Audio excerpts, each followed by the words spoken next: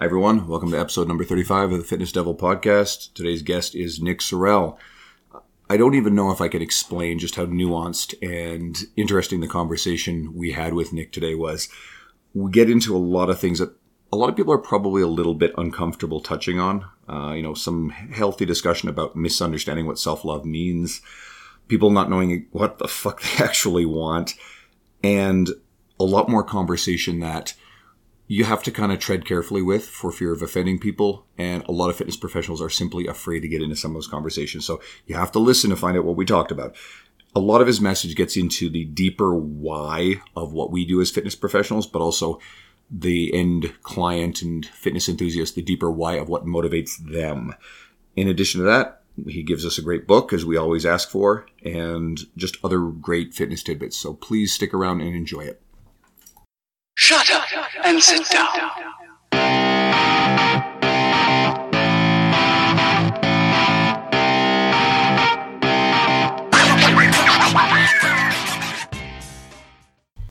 Hey everyone, today we've got Nick Sorrell joining us. We'll get right to it. Nick is an online fitness coach, writer, and purveyor of a lot of no bullshit knowledge. He has also got the personal experience to back up the work. He's lost over 100 pounds himself. So we're actually really glad to have you on here to share some blunt fitness thoughts. Nick, welcome. Yeah, man. Thanks for having me. I'm excited. Good. Yeah. Well, actually, I guess I'll go with the second half of what I wrote, and just what have you been currently up to and most passionately focused on in nutrition and in the fitness world?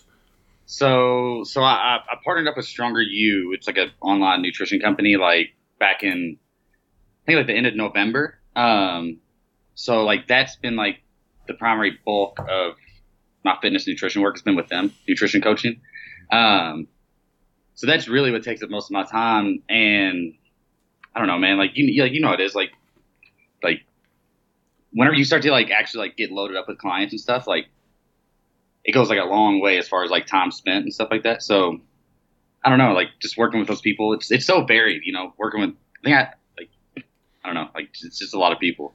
Working and doing work shit, man. I've got the same thing right now, too. Is like I've been the busiest I've ever been. Massive influx of new clientele. It's been really cool on top of my base core. And it's made making enough time to write these and do stuff with this. You know, I have had to squeak it in. And then some travel on top of it. But it's the goal we all want anyways, to have that base.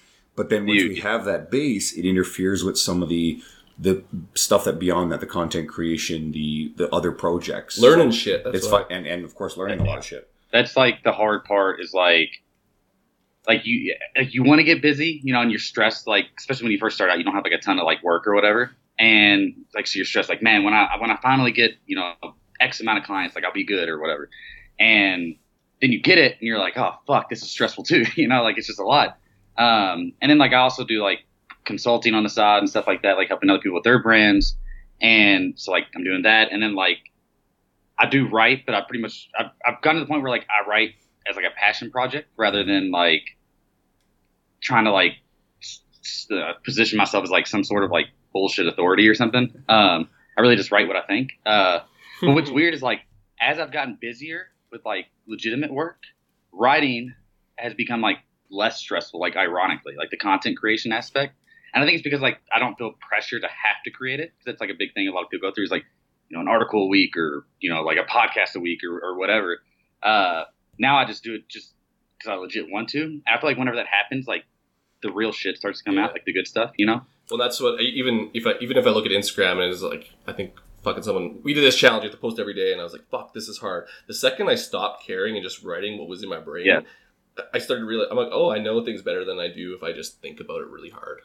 Dude, that's I was talking to a girl yesterday about that. Like, she asked me to look at her website and give her like feedback and stuff, and I was like, no, and she's brilliant. She's a real smart girl. Brittany Rand.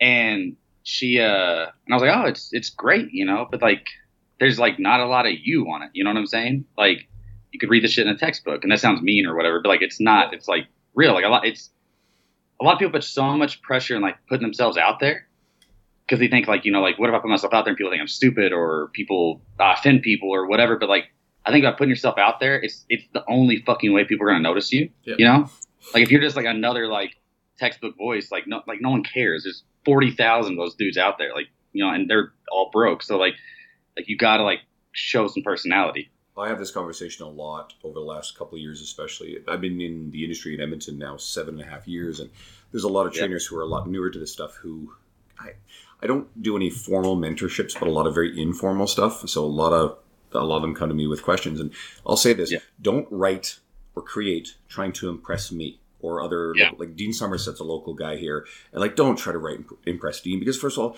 Dean and I are not going to fucking buy anything from you. We're not going to hire you as coaches, right? But instead, write to the end consumer and just don't try to impress anybody. And like you said, be authentic. And I think this is something where a lot of people kind of go wrong with this. Well, they probably just don't know what they are either. I think, especially a lot of young people, when they feel they have to do something because someone did something, they're not. You just got to kind of follow your brain. Yeah, well, it's because people get pushed into like have to like know your avatar, right? So like you're like, oh, so I'm going to work with busy men over 40 that want to get in shape and live their best lives, only 3 days in the gym a week or some shit like that, right? But like that's not helpful, like at all. Works with Brian Cron, who you just described. Well, dude, I probably described like there's probably 3 or 4 dudes listening to this, like, yo, fuck him, like he's calling me out, but I'm not, you know, like sort of. Like he wants you to think about it. Hopefully, it offends you enough to like maybe think about it. Yeah, because like I think it's like a lazy way to position yourself. Yep. So so you're not really because like helping men over 40 or whatever, like that's not what you're helping. Actually, you're helping people that used to be active properly get back in the gym, that haven't been in the gym in 20 years and don't know how to get restarted. That's like your positioning, not men over 40 that are busy. Like that's too lazy. Like that's not the problem. The problem isn't that they're over 40. The problem is the struggle that comes with being over 40. So like they just like don't take it like the step deeper. Does that make sense at all? Absolutely. Tons, yeah. And actually, speaking to anyone who's listening who's kind of in that age range, John Berardi got on the Fitcast and explained it this way, and I was like, fuck, that's brilliant. We, at a younger age, we have more time. We have the ability to brute force kind of extremes with nutrition, extremes with exercise activity, and it becomes a skill we've learned. That skill we've learned and that paradigm of doing things that way works against us and keeps us from being effective later on when people have kids, they have careers, they have lives, and they do not have anywhere near that amount of time. So they say to themselves, when I get more time, I have this system that I used to do, but they actually need to relearn or learn new skills to work out efficiently. Maybe it's 3 times a week, maybe it's 45-minute workouts, and completely change the old paradigm that once worked for them, but is completely now holding them back. Yeah. It's like, that's exactly it. Like, you're not helping a person. You're helping a person solve a problem. Like that's like the difference, you know. Like, but a lot of people have trouble seeing it that far because they think they have to like niche down like immediately. I want you to say some shit. So you tend to, and we pulled some stuff from social media just because that's where a lot of your shit lives, and we want you to elaborate on it. So one of the things we found was people not knowing what the fuck they actually want. And how it pertains to our industry and fitness consumers. So kind of the same points. Yeah, so I think I don't know if I wrote this in a private group or like on my public Facebook, but I actually wrote about this like yesterday, the day before. I don't know, like my days run together like when I travel. But a lot of people like think they want something, but they actually don't want something because they don't understand necessarily like what it encompasses. So like if you go ask like literally any person, probably you go to a mall or something and you ask like, hey, like, would you want to have like visible abs? No one's gonna be like, nah, man, I'm good. You know, like everybody's gonna be like, yeah, like that sounds dope, right? But like most people actually don't want that. They want it, right? They want to be like running down the beach looking ripped and shit. But like they don't understand that like abs just aren't like the rippled muscles in your midsection. Like abs are like, you know, getting off late from work and still going to the gym rather than going home and watching Netflix. Abs are like staying on plan, you know, cooking your food rather than just ordering pizza. Abs are like skipping out on a night with friends and staying in and just staying, you know, on plan. Like, so like that's actually what abs are. Abs are those things. Abs aren't just like the ripped dude on the beach or the ripped girl or whatever. Like they're all like the decisions you make along the way. And that's like the misconception. So a lot of people are walking around like pissed off, like man, like I wish I had abs. Why don't I have it? It's like because you don't actually want it, and that sounds like mean, but it's not meant to be. It's like the number one thing that holds most people back is like delusion, right? We all lie to ourselves in some way. Like everyone does this. And that's what they're doing. Like, and it's, you don't know what you don't know. Like they don't know that like abs are like, all the times that suck dick, right? It's the miles and miles of dick sucking though that like make those abs worth it, right? So that's kind of like, and they don't even know why they don't want to suck dick. And probably has something to do with like something in their past where their mom told them fucking, we were talking about ice cream, but their mom fucking said something that pissed them off, and now they're pissed off, so now they're not eating it. You know what? Your abs are about your fucking mom saying whatever the fuck she said, and now you don't want to suck dick.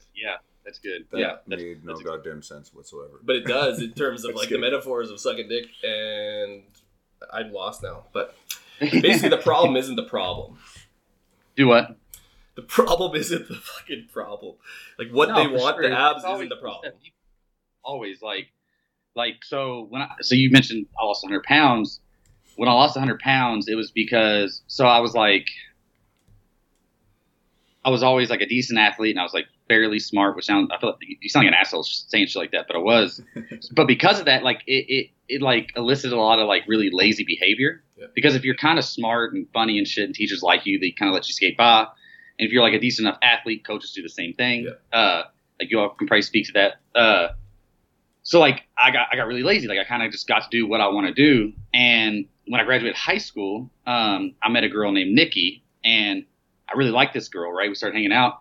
I told her like, hey, like, yo, girl, I like you, or whatever the fuck kids say. And she was like, well, I don't like you. And it was like the first time in my life I didn't get what I wanted, and that like sucked. And I pushed back at it, like as stupid kids do. And I'm like, why? And she's like, well, I'm not attracted to you. I'm like, what can you be? And she's like, no, like I'll never be attracted to you, dude. Like leave me the fuck alone, like that shit. And so that sucked really bad. So I'm like, I'm going to fucking get in shape. I'm going to try to be attractive. And I lost 50 pounds, or about 50 pounds. It started like becoming less for her and more for me and stuff like that. But for a long time, I thought that I lost 100 pounds for this girl, but I didn't. That's too lazy, right? That's like too surface level. I lost 100 pounds because I didn't want to feel what she made me feel ever again. Yeah. That was the problem. It wasn't her. It was like that feeling that I got. And that's like everything. Like you said, the problem's not the problem. It's always like one step underneath the surface. When most people don't come to that one conclusion, and I don't want to say that's our job to make them, when we kind of had this conversation earlier, but they won't come to that conclusion, and it will stay surface level, and that's usually where it comes back. Like the weight comes back because they did it for the girl, but they didn't actually do it for the feeling, which the feeling was eliciting something else, and it's a rabbit hole worth of holy fuck. It is, and it is hard too, because like it's one thing to like take it deeper, but then again, like it's because it is a rabbit hole, like you said, like it's painful. It's so like abstract and like subtle, like the line you gotta like hit. So it makes sense why it's very much like a learning process, even us as coaches, right? So we get it wrong sometimes. And one of the things is a lot of the psychology behind it is you can't tell them the answer. They have to almost come up with the answer themselves. Because if you give them the answer, you may formulate in their brain that that's the actual answer, when really their answer is their own, and they have to fucking figure that out. Because maybe, let's just use the girl for example. Maybe you were angry, but if I tell you were angry, you're going to be like, oh, I was angry. But maybe you were actually just sad, and you have to fix why you're sad. And I don't know. That's totally, again, another rabbit hole. But the reason is people don't want to feel the pain associated with whatever that feeling is. So it's like, fuck, I'm going to lose weight. Oh. But then what happens when losing weight doesn't do that for you? Now it's something fucking to the coaches listening, because we have our audiences, enthusiasts and like trainers and coaches. To the coaches listening, and this one, hopefully most of you guys have figured this stuff out. You can't really tell people what to do and what decisions to make with any success. When they arrive at that decision themselves and they choose it, that's where you see a lot of success. And the same thing goes to the enthusiast side of things. The people who, we've got listeners who are trying to lose weight and get themselves healthier. You guys ultimately will have to arrive at these conclusions and decide this stuff for yourself. It's not something that I can tell you, here you need to do this, and that's going to be enough. You actually have to, deep down intrinsically, decide, I am really going to do this. I want to do this. Man, how did this come from a Facebook question about not knowing what the fuck? Yeah. Well, dude, like what you just said is exactly it. So like, but where a lot of people fuck up is a lot of people. So like the answer, like the like catalyst to get them to finally make that decision to make the change is 99% of the time like a very painful thing. And pain understandably so, is something that like causes like a lot of inhibition, right? So like we're afraid to like really dive into things that are painful. But that's like the only way you're gonna fucking change. Like you have to experience some sort of pain, and that's why pain is there. It lets you know something is wrong. Like it's not like, oh, I'll just ignore it or some shit like that. And that's like a big problem nowadays. We just interviewed Sarah Ashman, who we will release, like, by the time people are listening to this, that episode will have been out a week.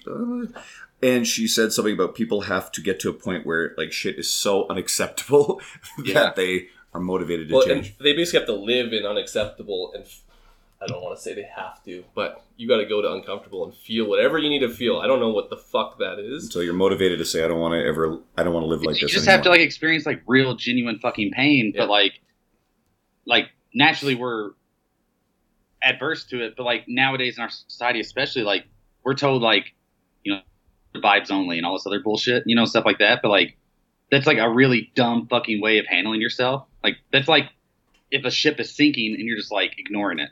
Like, no, bitch, like plug a hole or something, you know, do something. Well, but yeah, so like and I know like you had messaged me about this, Dean, like the whole self-love thing, like, you know, if a girl, and it's like, it's always hard to speak on this because like, it is like a very hard subject for a lot of people, you know? Yeah.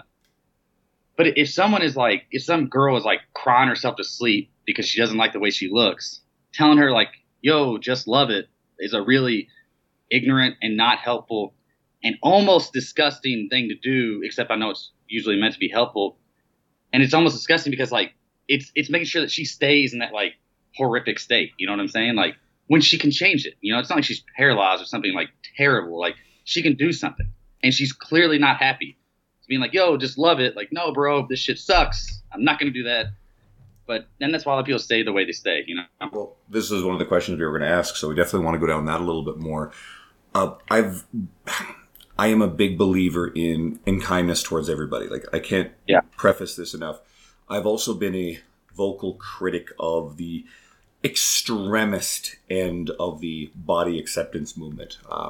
I do believe that everybody shouldn't have to look like the cast of Baywatch from the early 90s, I guess it was around. The new one was pretty good looking too. Or the new one. Yeah, like Zac Efron. Dude looks incredible. But I do not think you are helping anybody. The people who drive the narrative, the extremist ones, the ones behind it, the loud ones, I don't think you're actually helping anybody by yelling and screaming at that everything is fat shaming. Genuine fat shaming is evil shit. Don't do it to people, please, for the love of God. Don't look at someone who's overweight and struggling and judge them, or just do anything that's going to make them feel shitty. Please, for the love of God, don't do shit like that. But when you are also telling people to accept the status quo and anything that comes near obesity is healthy, and the denial of an overwhelming library of medical fact that says obesity is going to increase the risk of a whole bunch of just bad health outcomes, those people need to fuck off and go away too. And I think that what you're saying about, you know, self-love, I think we always want to try to be positive about ourselves, but I really do believe we want to motivate people or allow them to be motivated to make positive changes so they can be happier, and not try to push them into just accepting the way shit is and try to fake being happy, because guess what? That's crap. Well, it's like it's like if your bedroom is messy, you know, and someone tells you like, oh, it's okay, just be happy with it. Like at least you have a bedroom or some shit like that. And it's like no, like if you love your space, you know, like your house or whatever, like you clean it. That is like pride or love or whatever. So like self-love is actually taking care of yourself, not just accepting that things are subpar. And the reason being, like, self-love very much is like putting like a Band-Aid on a battle wound. It's very much like a short term, like in the moment, like when a girl's told, or a guy, like, you know, it's primarily women, but I'm sure there are guys too. You know, you're told like, oh, just love yourself. You're beautiful the way you are and stuff like that. You know, and while that's true or whatever, like it gives you like that short term, like burst of feeling like satisfied or happy or whatever. Very much in the same way that like when some pissed off, recently divorced middle-aged man that just got fired, you know, turns to alcohol for like the short term, like release, right? That's not helpful, right? You got to solve the problem. Like, go fucking get a new job. Like, tell your ex-wife to fuck off. Like, whatever, you know, like you have to like start fixing stuff. Well, yeah. And that's where addiction is. People usually define it with that dude that fucking lost job and goes smacks a bowl of crystal meth. But all an addiction is a defense mechanism to fulfill that void of pain with something that is the fucking opposite. And basically, you telling someone it's okay to whatever. I'm not even going to attack the self-love thing, but making someone feel okay for the things that they should be feeling. It's a short-term strategy that is going to produce nothing long-term for them, and then they're still going to have to feel the things they want to feel if they have to fucking lose the fucking weight. And I think it's challenging because on one side of the spectrum, you get the people who are literally denying the fact that obesity will kill people. And then you have on the other side of the spectrum, assholes who are quite literally shouting at people, hey, fatties, and just a lot of this really heinous shit too. And it's got to be driving up the middle of that stuff. It's got to be it's got to be coming from a compassionate place of pure kindness. That's exact. Like, so sometimes people like tell me like, oh, you're like no bullshit and all this other stuff. And sometimes I don't like being painted that way because a lot of times people like they present themselves as being like no BS, but they're actually just like assholes. And like, that's not the same thing. Right. Good point. So like, the only way to like really be real with people is to also do it compassionately. Like you have. Do we lose them? Like think of like your best friends, right? They're the people that are willing to be like, yo, Dean, like, quit fucking up, dude. Like they push back at you, and it's not because they're assholes. Like maybe they are, but like in this like scenario, like it's because they care about you, right?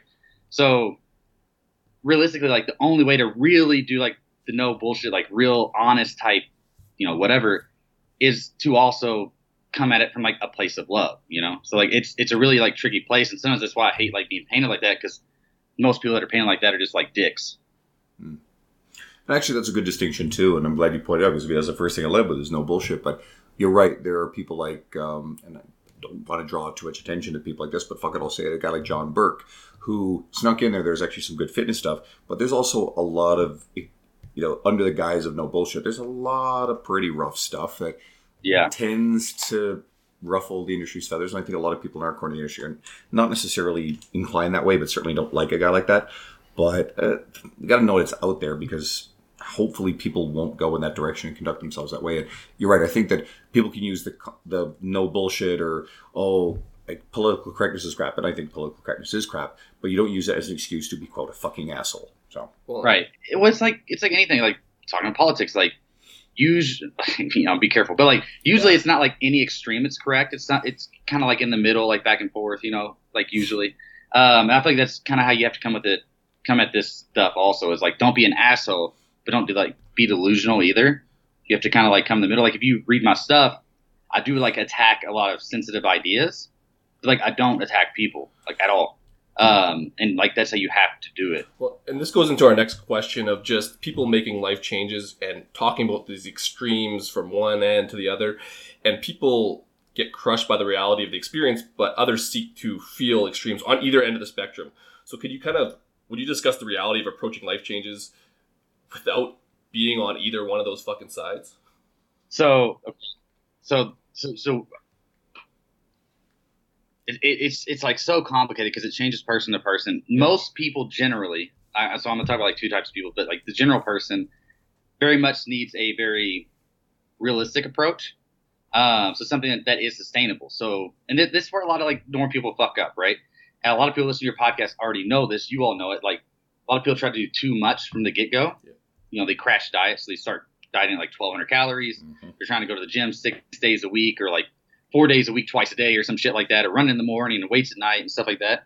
And that's not sustainable long term. So like that extreme, well, realistically, like you'll see results faster if you do that shit, but you're not going to do it long term. So you're not going to see the results, right?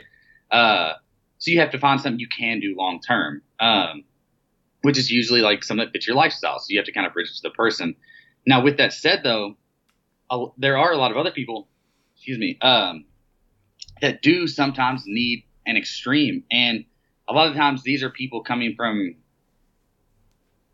more extreme backgrounds also. So like people dealing with eating disorders, it's the same thing with like alcoholism, right? So like when you're talking to a general person, like, hey man, is drinking bad? Like, no, like 1 or 2 drinks a week or whatever, like that's like, you're good.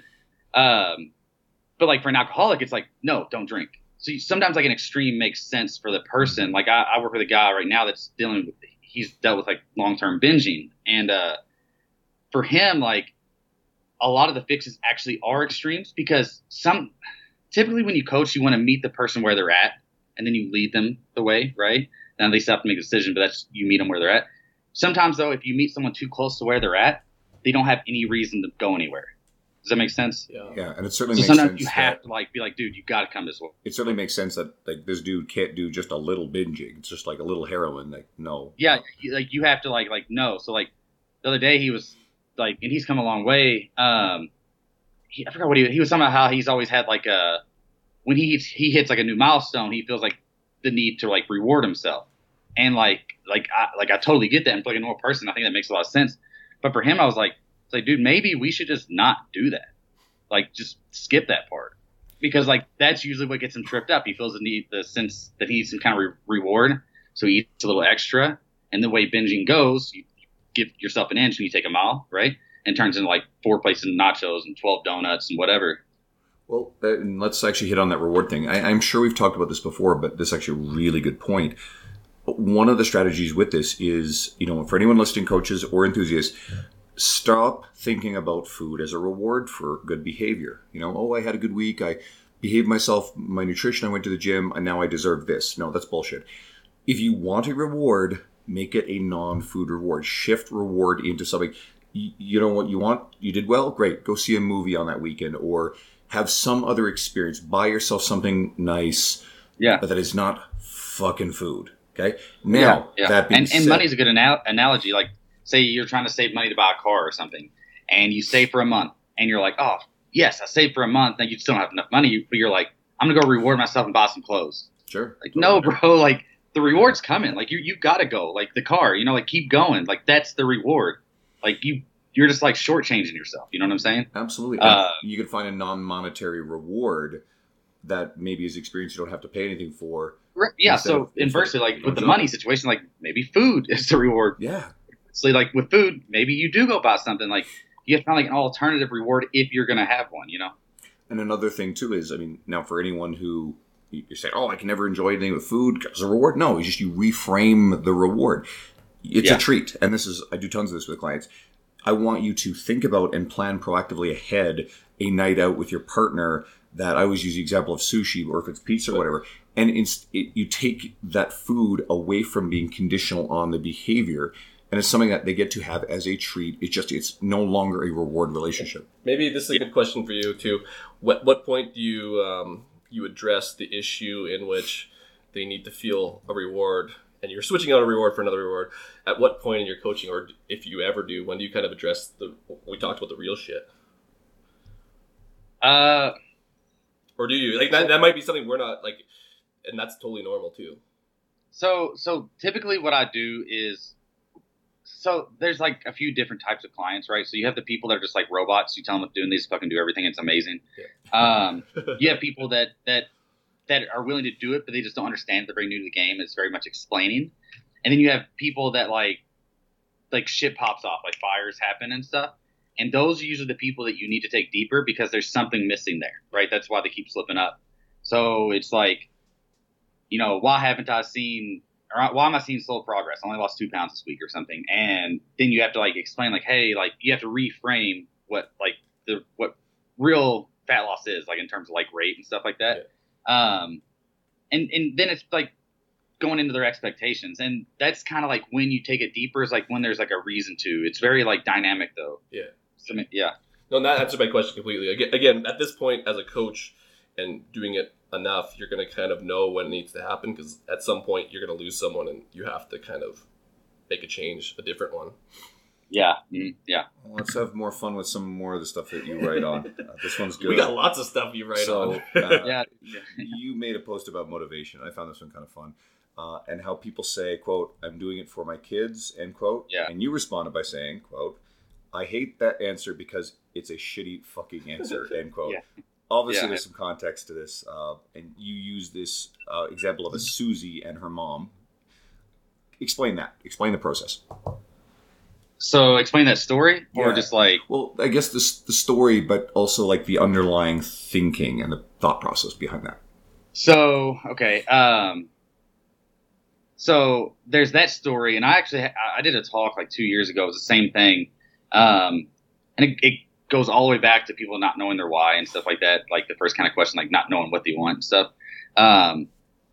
Like doing it for your kids isn't necessarily like it's so important because obviously your kids are important. They probably should be. But it's not necessarily like specific enough. Like you have to take it a little bit deeper. So I remember like 2 years ago, I remember asking like a girl or a woman, a lady, like she had done a nutrition challenge, and I asked her like why she did it. She said the same thing. It was like for her kids. I was like, why did you do it for your kids? They're like, well, I want to be able to, play with them. I'm like, why do you want to play with them?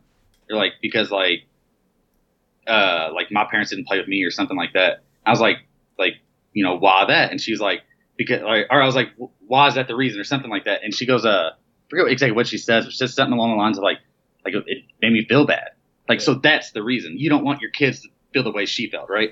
So like with Susie, that's not her real name, but like, it's Susie. Yeah. And her mom was one of those clients that very much was a robot. Like she I'd ask her like, hey, you need anything? She's like, no. All right. See you later. And she lost 50 pounds. And I remember when she first reached out, like she was like, oh my God, I finally lost 50. Like, can I call you? Blah, blah, blah. And like, I'm sure you guys have had situations like this when that, call type thing comes up. It's very much like a celebratory thing. Like you all like, oh my God, I'm so excited. And they're like, oh, thank you. And it's like this big like hug fest thing. But when I call her, she's like literally like bawling her eyes out. I'm like, what the fuck? Like, what did I do? So we start talking, and she has a daughter who is in high school, and her daughter's bigger and like fairly large. And her daughter, while nice and liked and like a good student, like a good young lady, I just felt so old saying young lady, but she gets, how high school is, like she's been getting picked on. And well, it's not to like justify it, like it's terrible when kids do that. Like this shit happens in high school. And there was like a series of stories and stuff, and I can't remember them all off the top of my head. But the one that was like the worst is like a dude she liked, like said like some mean stuff sexually about her. Like that frames it bad, but like I don't know. But yeah, so it upset her a whole lot. And Susie's mom saw her in pain. And she lost weight, not for her daughter, but to show her daughter that she could take control too and not feel that pain again, which I feel like is kind of like the narrative so far is like, there's always something like really, really painful that's the catalyst. And for Susie's mom, it was seeing her daughter in pain that made her feel horrific, right? And for Susie, like maybe it was that pain specifically, and then seeing her mom be able to do it, like realizing like she can take control. And that's kind of like what you said earlier, is like you have to like make the decision for yourself, know? Yeah. So hopefully, forces her to make that decision. Sounds like the story of Nick and that girl that he liked back in the day. Yeah. And yeah, dude. Yeah. Well, yeah. I think hers is a little harsher, but yeah. I think hers is a little harsher too. But it's funny how much these sort of situations happen. And it's not the first time I've heard a story like that. That was kind of the kick in the pants for someone to say, all right, well, I need to make a life change. And the whole point of this isn't for our listeners to be, there's always something fucked up. But it's just like ask yourself, am I feeling this for this reason or is it for another reason? And what am I doing? What's my defense mechanism? For some people, it's fucking skydiving. For some people, it's use heroin. For some people, it's eating food. For some people, it's exercise. And just kind of distinguish between, are you doing it for something else or are you doing it for what you actually want? And those two things are very hard really to realize. Because that is it. Like, you look at yourself, anyone that thinks about fitness, like, look at yourself and be like, am I happy with my body or my health or whatever it is? And, if you're already looking at fitness, probably no. And like, okay, so then the next question becomes like, what do I need to do to get in shape? And like, all right, well, I need a diet, I need to work out, I need to do this, I need to do that. Okay, now what are those going to take away from that you're doing currently? Like, well, I probably can't go out with my buddies for beer on Thursday and watch the games or whatever. And I probably have to skip out on the softball league so I can get in the gym with my trainer or whatever. And then you decide like, okay, so is it more important to go with my buddies or is it more important to diet? And you legit just have to weigh it. And if for whatever reason, going out with your buddies is more important, or say you're starting a business and you need to go home and work, maybe that's more important. So like there are like legit reasons or legit like situations in which like it's a good reason. That's the precedent, right? Yeah. And it's just being really real with yourself, like being honest, like, okay, that's more important than fitness for now. Like, okay, that's cool. But if it's not, right, if like you do like really want to get in shape and you keep doing those things, all of a sudden your actions are not in line with your goals, like what you want. And I think that's why a lot of people walk around like so fucking depressed and pissed off and shit like that nowadays. Like depressed is probably the wrong word, but like there's like a disconnect there, right? Your actions aren't in line with what you want. So like you just have to be like self-reflective and like self-aware. I call it entering the matrix, but it's like if someone's getting in shape because, well, I don't know, I'm going to use Susie for example, but Susie was mad because fucking Buddy made comment about her, she's going to lose weight. That's fleeting. She needs to lose weight because she wants to feel healthier. So it's just like there's a reasonable answer, and then there's the reason where she's trying to prove fucking Johnny wrong. Right. Well, those both lead to different places, and one doesn't go to the end. It probably actually isn't Johnny. Like, because that's how, like, you all know, like, relationships, like any kind of romantic shit, like, it means so much in the moment, but like, then like a year later, like you look back and you're like man, like, why was I even with her? You know, like shit like that. Fucking Susie like, again. Right. Yeah. So with her, like, it probably wouldn't be that kid. It would probably be more along the lines of like me, like that feeling that it gave her. Yeah. You know what I'm saying? And it's just like, once again, like finding that specific thing, because like, while everyone should want to be healthy, everyone on the planet knows they should be healthy. They should do healthy shit. Right. Yeah. But like, that's not enough, you know, like telling someone that is not enough. You have to find like the reason to make them want it. Like, so like saving money, everyone knows saving money is a good idea, but like none of us do it as well as we should probably. Right. So like, it's kind of like finding the reason why, but then, you know, say you get a kid and you have to save money or your kid starves, and it's either like go to prison or save your money. Like, then it becomes like important enough. Well, yeah. Single guy like me, go to prison for sure. Much fucking money, and I hate myself for it. Like, I find myself buying organic bullshit for no reason, and I don't know why. Just go to prison. They got it taken care of. Dude, you don't have to spend any money. Like, I put it like in my basket, the single guy basket, and I'm like, what am I doing to myself? Like, I don't know why. What's the single guy basket look like? I'm not single, so you can tell. Andrew, do you have a single guy basket? What? Do you have a single guy basket? No, I don't give a shit. Cart basket, you know, like the handheld one. Because you're not buying for a whole family. You don't need the whole cart. You know, like the literal thing. Oh yeah, I go in with those fucking baskets you hold in your hand. I don't carry the cart, basket. Except in Costco, in which case I bring the cart because I load that thing up because the amount of food. Oh yeah. He's like, no, I don't need. I use a fucking cart. Andrew's huge. He needs a cart probably mostly on a good. Yeah, he probably does. That's like a single meal for Andrew. You know, like. If you had a family, Jesus, you need 2 carts, man. Dick, I'll be coming down to Kansas City again if you're able to make it. I'll be like 15 pounds bigger than I was last year when you. Dude, I remember the first thing I said to you last year when I met you, because you were staying with Johnny, I think, and maybe Eric. Is that who you roomed with? No, I was actually by myself, but he was in all the rooms. So that's just the room you were in. But I remember I walk in and I hadn't seen you. I was hanging out with so. I was in the room with Eric Bach because I'd actually talked to Eric before we went down there. I had him on social media. It was the first time I met him. And then Robbie Farlow was there and Carter Good. And that's kind of how I met you. So, yeah, we were sitting and drinking scotch in, I think it was Eric's room. Yeah. Yeah, so I walk in. I look over. I didn't know who you were. And I look over. I'm like, oh, fuck, you're Jax. And you're like, yeah, it's a fitness conference. I figured more people would be or something like that. Like, it was like pretty funny. Me and like Jay Ashman's the only guy like really kind of the same sort of size and shape. And then there's a few other like big dudes or tall guys. Yeah. Jay's these monsters. We were just chatting with him this morning when we had Sarah on. And then I look around and there's like a lot of slender dudes and you know girls of various different shape or whatever and like a lot of smaller guys. I'm just like, what the fuck? How the hell am I the largest person in here in terms of stature? Because they're spending too much time reading like PubMed studies and not like hitting the gym. You know, like that's what it is. You know what? You're not entirely wrong. This leads to fitness professionals. Essentially, there are some areas you feel, and Facebook, but there's some areas that you feel fitness professionals are failing to get through to clients. And how do you feel we can better serve and better communicate to create kind of better outcomes? Okay, so I think I actually wrote about this, which is maybe where you got the question from. Actually, I made this question, so he didn't write this one. Oh, he didn't write this one? No, he didn't write this one. You should write it. Now just do the talk yourself through it for the podcast and go write it. Done. Yeah. I think I wrote it. Like, just I got asked by a college kid to write a bunch of shit, and that was like one of the things, like, how do you feel like you can benefit your profession or something? But so I think what a lot of people, I'm trying to think of like the way to articulate it, but I think a lot of times coaches go, so you guys have heard the phrase like water versus deeper. Yeah. You know, like, so like, you can help someone with like a million different things, kinda, or you can help them with one thing thoroughly.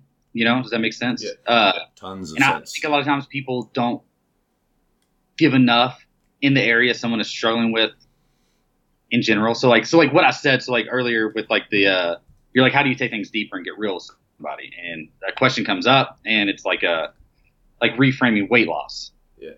I think a lot of coaches in that scenario would be like, oh, that's not realistic. Like 1 or 2 pounds, like just be patient. Like you're doing great. Like, which they're right. But that's a lazy fucking answer. That's superficial shit. It doesn't go to the core of it. Yeah, like that doesn't help anybody. It doesn't. The real problem in that scenario is like they're frustrated. That's the problem. Like, okay, so how do you cure that problem? It isn't. Don't feel that. That's not helpful. That's lazy. Like, but it's not purposely lazy. I think it's like unconsciously, like you're being like a dickhead, but you don't realize it. So like what you need to do if you're a good coach is you fix that problem. So they're frustrated, right? So you reframe the mindset, like what I said. Yeah. And I think that's where a lot of coaches struggle. And I used to think that like it was a lot of people being lazy, like purposefully, but I think they don't know. No.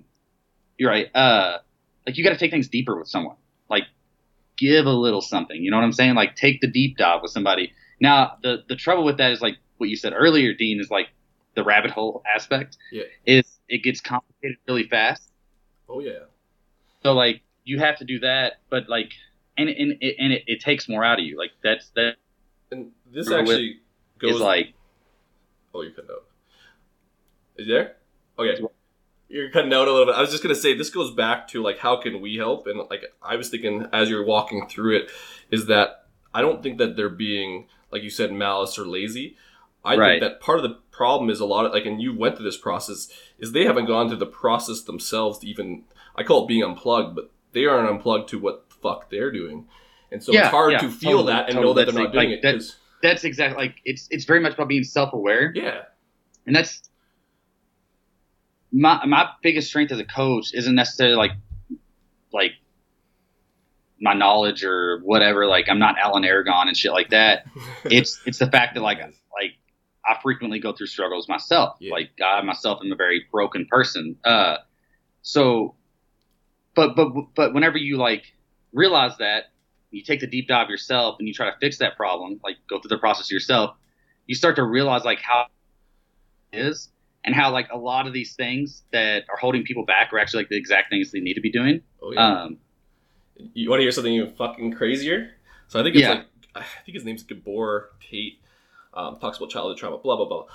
A lot of people that get into the industry of helping people, whether it's psychology, fitness professionals, doctors, they're fulfilling their need. So their addiction is helping people because they don't want to feel the shit that they want to feel. Mm-hmm. So they end up going to surface level stuff with people because they're fixing them faster, lazy, but they're ignorant to that fact, but it makes them feel better. So that's where feeling what you need to feel as a professional that's in the business of helping people, if you have a problem, is probably a good place to start because you're not actually helping them. It's lazy. Right. They don't know that, but they think they're helping, but they're just helping themselves. And that's the rabbit hole right there you want to talk about. I mean, that makes it's like comedians. Like comedians are frequently Hold on, you bring it up happy, you know, like so. Like it makes sense, like what you said. Like and that's like totally like out of scope, but like that's generally what some of the research is converging to in certain situations like that. And that's why it's like a self-perpetuating cycle of people are helping people initially. It's not, I don't want to say it's not real change because it is. It's just, it could be better when you get that trust. But I think, like, because a lot of this stuff, it can, someone listening mistakenly feel like, some of the surface level stuff or well-intentioned is somehow bad. And I don't think that's true at all. It's not bad at all. I think that a lot of these people, what we would like to elicit is people to, like you've said, your whole message this whole time has been deeper. Why are you doing it?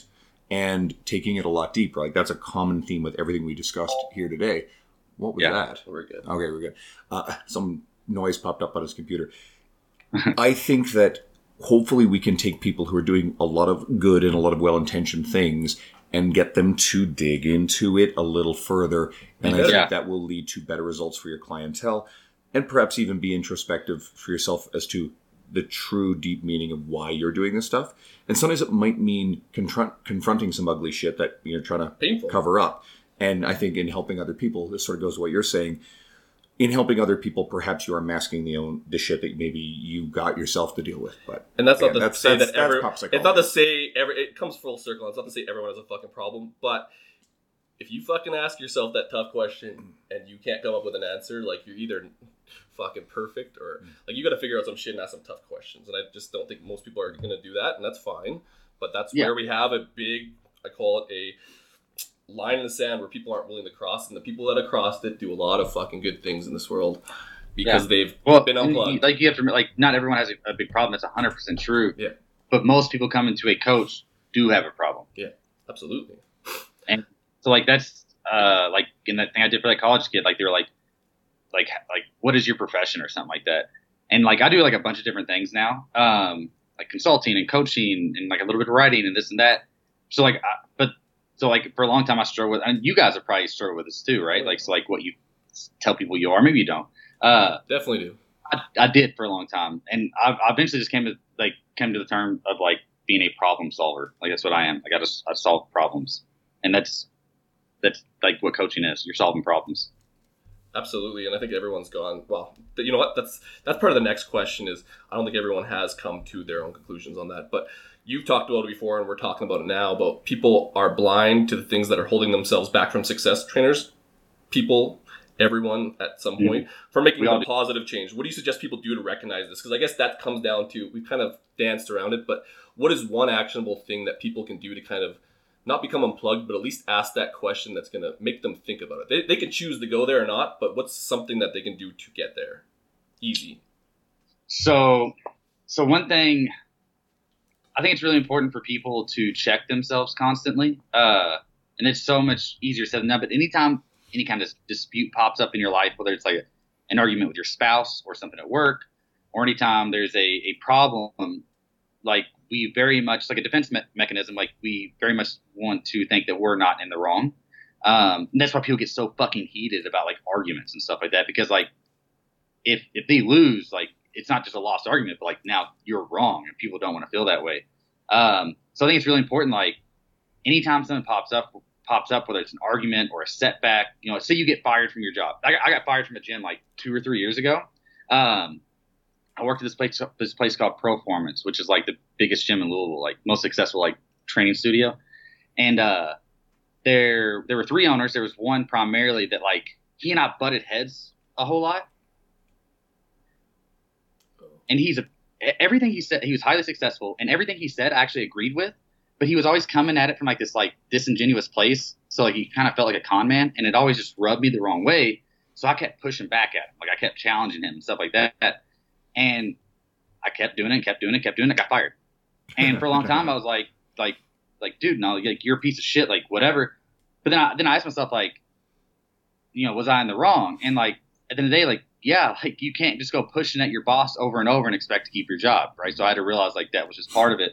Like so it's looking back at like any kind of hurdle or whatever, like how could I have been better? Like how did I fuck up? You know, like what did I do wrong? And like you it's like an uncomfortable question, like you have to do that. Like you have to, because like by doing it, like you keep yourself positioned correctly, like you don't go too far off the rails. And sometimes like you're not going to even be in the wrong. You have to like stay aware, like, and be wondering like, hey, you know, like where am I fucking up? Well, and my biggest thing, and I've gone through this similar process, is like, not the why, but like, if you're angry at something, again, why are you angry? Are you actually angry? Like someone fucking beat your fucking car. That's a good reason to be angry. Yeah. But is your boss sounding like a fucking prick? Why does that make you mad? And kind of realizing what good and bad triggers are, and then basically having that question and understanding when you're feeling the things you're feeling, is it reasonable? Yeah. And then kind of that's when the soul searching comes, but you need to get that one block and just ask yourself that question, like, why am I so fucking mad right now? And dude, is that yes, reasonable? like yeah, and people lose track of their emotions all the fucking time. Like it's what leads people to do like my little brother is always in his fucking feels, but like he's 22 2 or something. Always in his feels like with girls and stuff. And he's always like just putting himself out there being like desperate and this and that. And like, I'm like, dude, like what you're doing like is pushing these girls away. He like, stop, you know? But he just like won't stop and look at himself like that. Like he feels the emotion, just runs with it. You know what I'm saying? Like you have to question it. And it's so much easier said than done because like when emotions hit hard, like we very much go like subconscious, you know, like another side of us. I think Carl Jung called it like your shadow self or whatever. Like it's what people like experience in addiction. Like it's very much like animalistic. But you have to like stop and stay like self-aware and like take a deep breath, you know? That's what, like with that guy that binges, like one of the first things we did, I was like, next time you see a binge coming on or feel it coming on, literally sit down, put a timer on for 10 minutes and just sit there and think. Just think about it. The thing you said, go ahead, worked, you first. Yeah. Okay. The thing you said about, you know, the relationship you have with that former boss and recognizing that, I had something fairly similar. And it goes to, I found some of the people that are most difficult to deal with in the world are people who are not self-aware, who very much have a victim mentality and externalize blame for everything. And they are completely incapable of recognizing their own behavior and how they contribute to problems. And so, of course, I worked for a commercial facility for about 6 years before I left a year and a half ago. And it's actually a great company. And I've worked with a lot of really amazing people. But at the specific location I was at, there were some problems. There was some really unprofessional conduct going on within the place. And some of it was swept out over time and some of it never was. And I've talked about this sort of thing before. But what I realized over time and towards the end when I chose to leave is it was making me negative. And I contributed to the overall environment because I was so aggressive in trying to deal with it. And some of this stuff I think needs to be dealt with. We're talking about sexual harassment. We're talking about multi-level marketing, recruitment, and theft of service within the place. And I was looking out for a lot of the young people there and and the company as a whole because I cared about it. But it drew me into battles and to very negative and toxic sort of mindset that I allowed myself to participate in. And I was part of it too because of that. And then ultimately I chose, I need to leave. And it's for everybody's betterment because I'm unable to win some of these battles. I can't make this environment better. And I'm no longer going to take responsibility for it. I'm going to care for me, my clientele, and focus my energies in a very positive direction. So I think it's really important to look at us and say, no, it's not just everybody else's fault, but we are somehow contributing to these negative situations that we find ourselves in, and just fuck off with blaming everybody else for it and just failing to understand what the role we play in this stuff. I wrote something about that recently, talking about how like I think I was actually talking about like some kind of political thing, but like how a lot of people feel slighted in some way. Like it's easier for you than it is for me.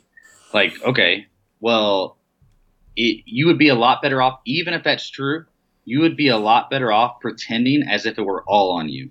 And like, that doesn't like justify like any kind of slight or whatever, but like, it doesn't help you to get caught up on that. You know, so like, sort of like what you did, you're self-aware. You're like, all right, well, this is my boss's gym. This is his house. Like, I can't win that. You know, like, that's cool. I'm going to go somewhere else. Like you took control, you know, like you put it on you. And I think it's what a lot of people need to do.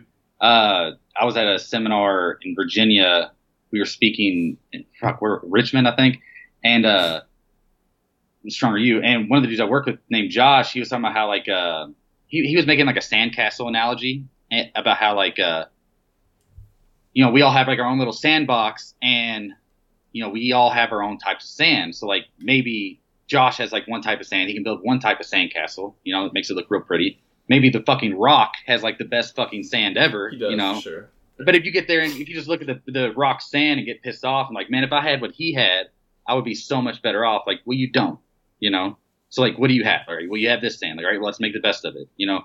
So even if, yeah, like you don't have it as good, it is harder for you. That sucks, but like it is what it is. Like you just have to try, you know. And a lot of times, like if you look at like the most inspirational stories of like people bouncing back from any kind of shortcut, like paralysis type people. So my ex-girlfriend, she does spinal rehab research, and I would hear a bunch of stories of people, because that's like everyone's like biggest fear, right? Getting paralyzed or something. Like it's horrific. And she would talk about how like a lot of these people, like the ones who actually like make the most progress are the ones who like pretend, like they don't pretend, but like they act as if they're not paralyzed, right? Like they completely take ownership. You're like, all right, well, this is what I am, and I'm gonna make the fucking best of it, you know. And that's like you have to be. So just because I don't know, like we just you had this don't have horrible. as much time to work out, like you're good, you know. We just had this horrible tragedy up here in Canada. And I've stayed away from the conversation because I actually don't like making posts about tragedies or drawing a connection. I find people do that way too much. But a bunch of young hockey players were all killed and a lot more were injured in this horrific bus crash. It was a nightmare. But one of the young men, he's paralyzed. They figured out that the injuries, he probably won't ever walk again. And the first thing he pops out and says, like, I'm going to play sledge hockey. And he just puts out this super positive message and he's just going to go in that direction. And he arrived at that in just a few days, let alone, you know, coming to grips with what had happened. So I just thought that was really amazing. And it resonated with what you just said. And he's probably going to like make so much more progress than if he had just blamed everybody, like blamed the bus driver and blamed this, and like it's an accident, you know, and it's terrible. But like because he took that mindset, like he probably will do like amazing shit, you know. Yeah.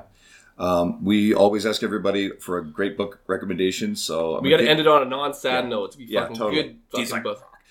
So I'm going to kick you off the podcast if you don't have a great book for us. So what have you got for us? Got a lot of books by the sounds of it. All right, so are you guys looking for like a fiction type book or like whatever first book that comes to your mind? You got like 5 seconds. 5, so 4, whatever you want. 2, 1. The first book that comes to mind is Name of the Wind, but I feel like you guys have probably been told that before. Have you? Was that Robbie Farlow? Why does that sound it's so? Fucking Robbie. It's Robbie Farlow for fucking sure. He said that. Fucking Robbie Farlow, man. Okay, well then, so like going back the War of Art. You guys ever read that? Stephen Pressfield.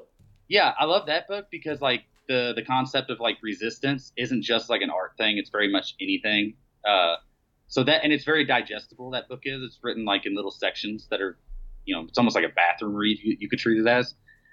So that book, that's one of the few books that like legit kind of changed the way I thought of things, and that doesn't happen a lot of times because they all say like the same shit, but like that book's good.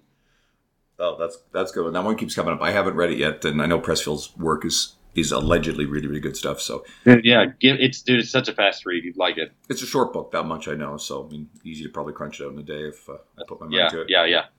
Cool. Yeah. Okay. Now where's the best fucking place to find you? Whether that's social media, whether that's website, what's the best way to consume what you got and find out what you do? So right now the best place is Facebook. You search my name, Nick Sorrell, you can probably find me. Probably, I don't know. If you Google my name, my site comes up, but I'm not super active on there.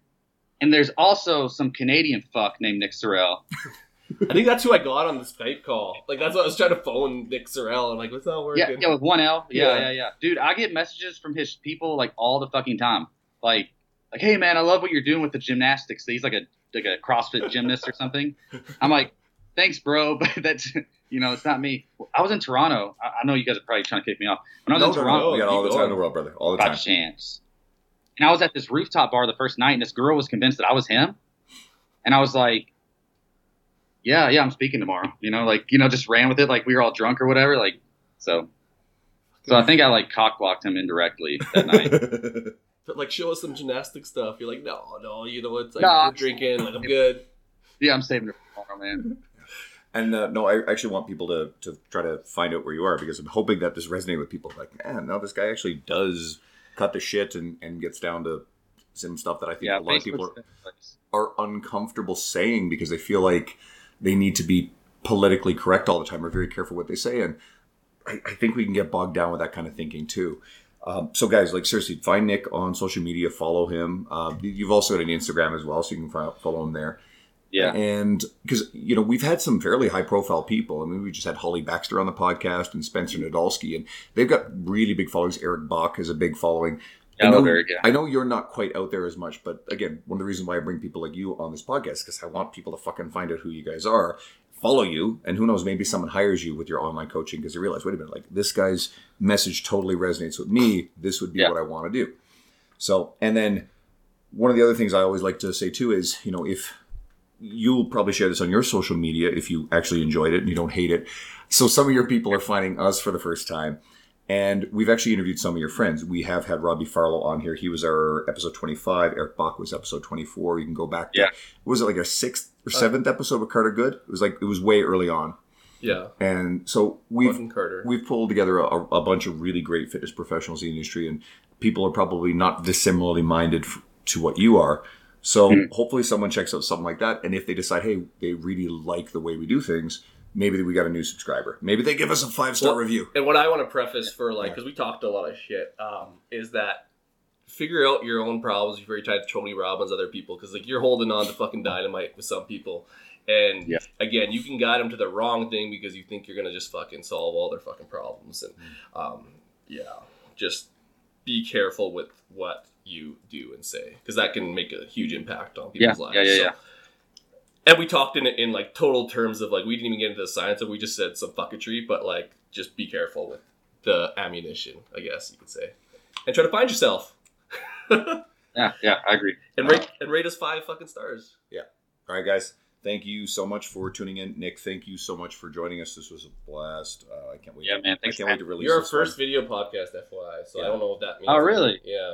We blew it. Yeah. I mean, we could have had a Holly Baxter video or even Sohee Lee way back when we had her on. Did we fucked but up? but we just didn't have it. So Nick is our first guest. That's well, right. I'm setting the bar nice and low though, so it's just up from here. You know? Absolutely. And you're wearing a white beater, he's wearing a white beater. It actually works out really well. Sure. I kind of have this thing. So I was in Spokane this past weekend, and so there's this dude there. I met him, and his name's Charlie. Charlie's a really smart dude. He's awesome. And so Charlie comes up to me and says, at first, I thought maybe you were like Patrick Humphrey, and of course Patrick and I, there's a running joke because we look like each other, except I'm 80 pounds heavier. So Charlie messages Patrick because they're friends, and he says, there's this dude here, kind of looks like you. And then Patrick's like, is he wearing sleeves? It's a running joke. So anyway, Patrick knew exactly who the fuck it was. But it's probably cold as hell up there too, right? Yeah. Nah. Well, it's getting warmer now. It's everybody makes a big deal. It's not that bad. It's okay now. It gets cold in the winter. Yeah, I guess that's wrong. I would be freezing probably going up there. Yeah. Oh yeah, you'd freeze your balls off. We're just used to it. Yeah. With that, peace out, man. Awesome, man. Thank you so much. Thanks, guys. Shut up and sit down.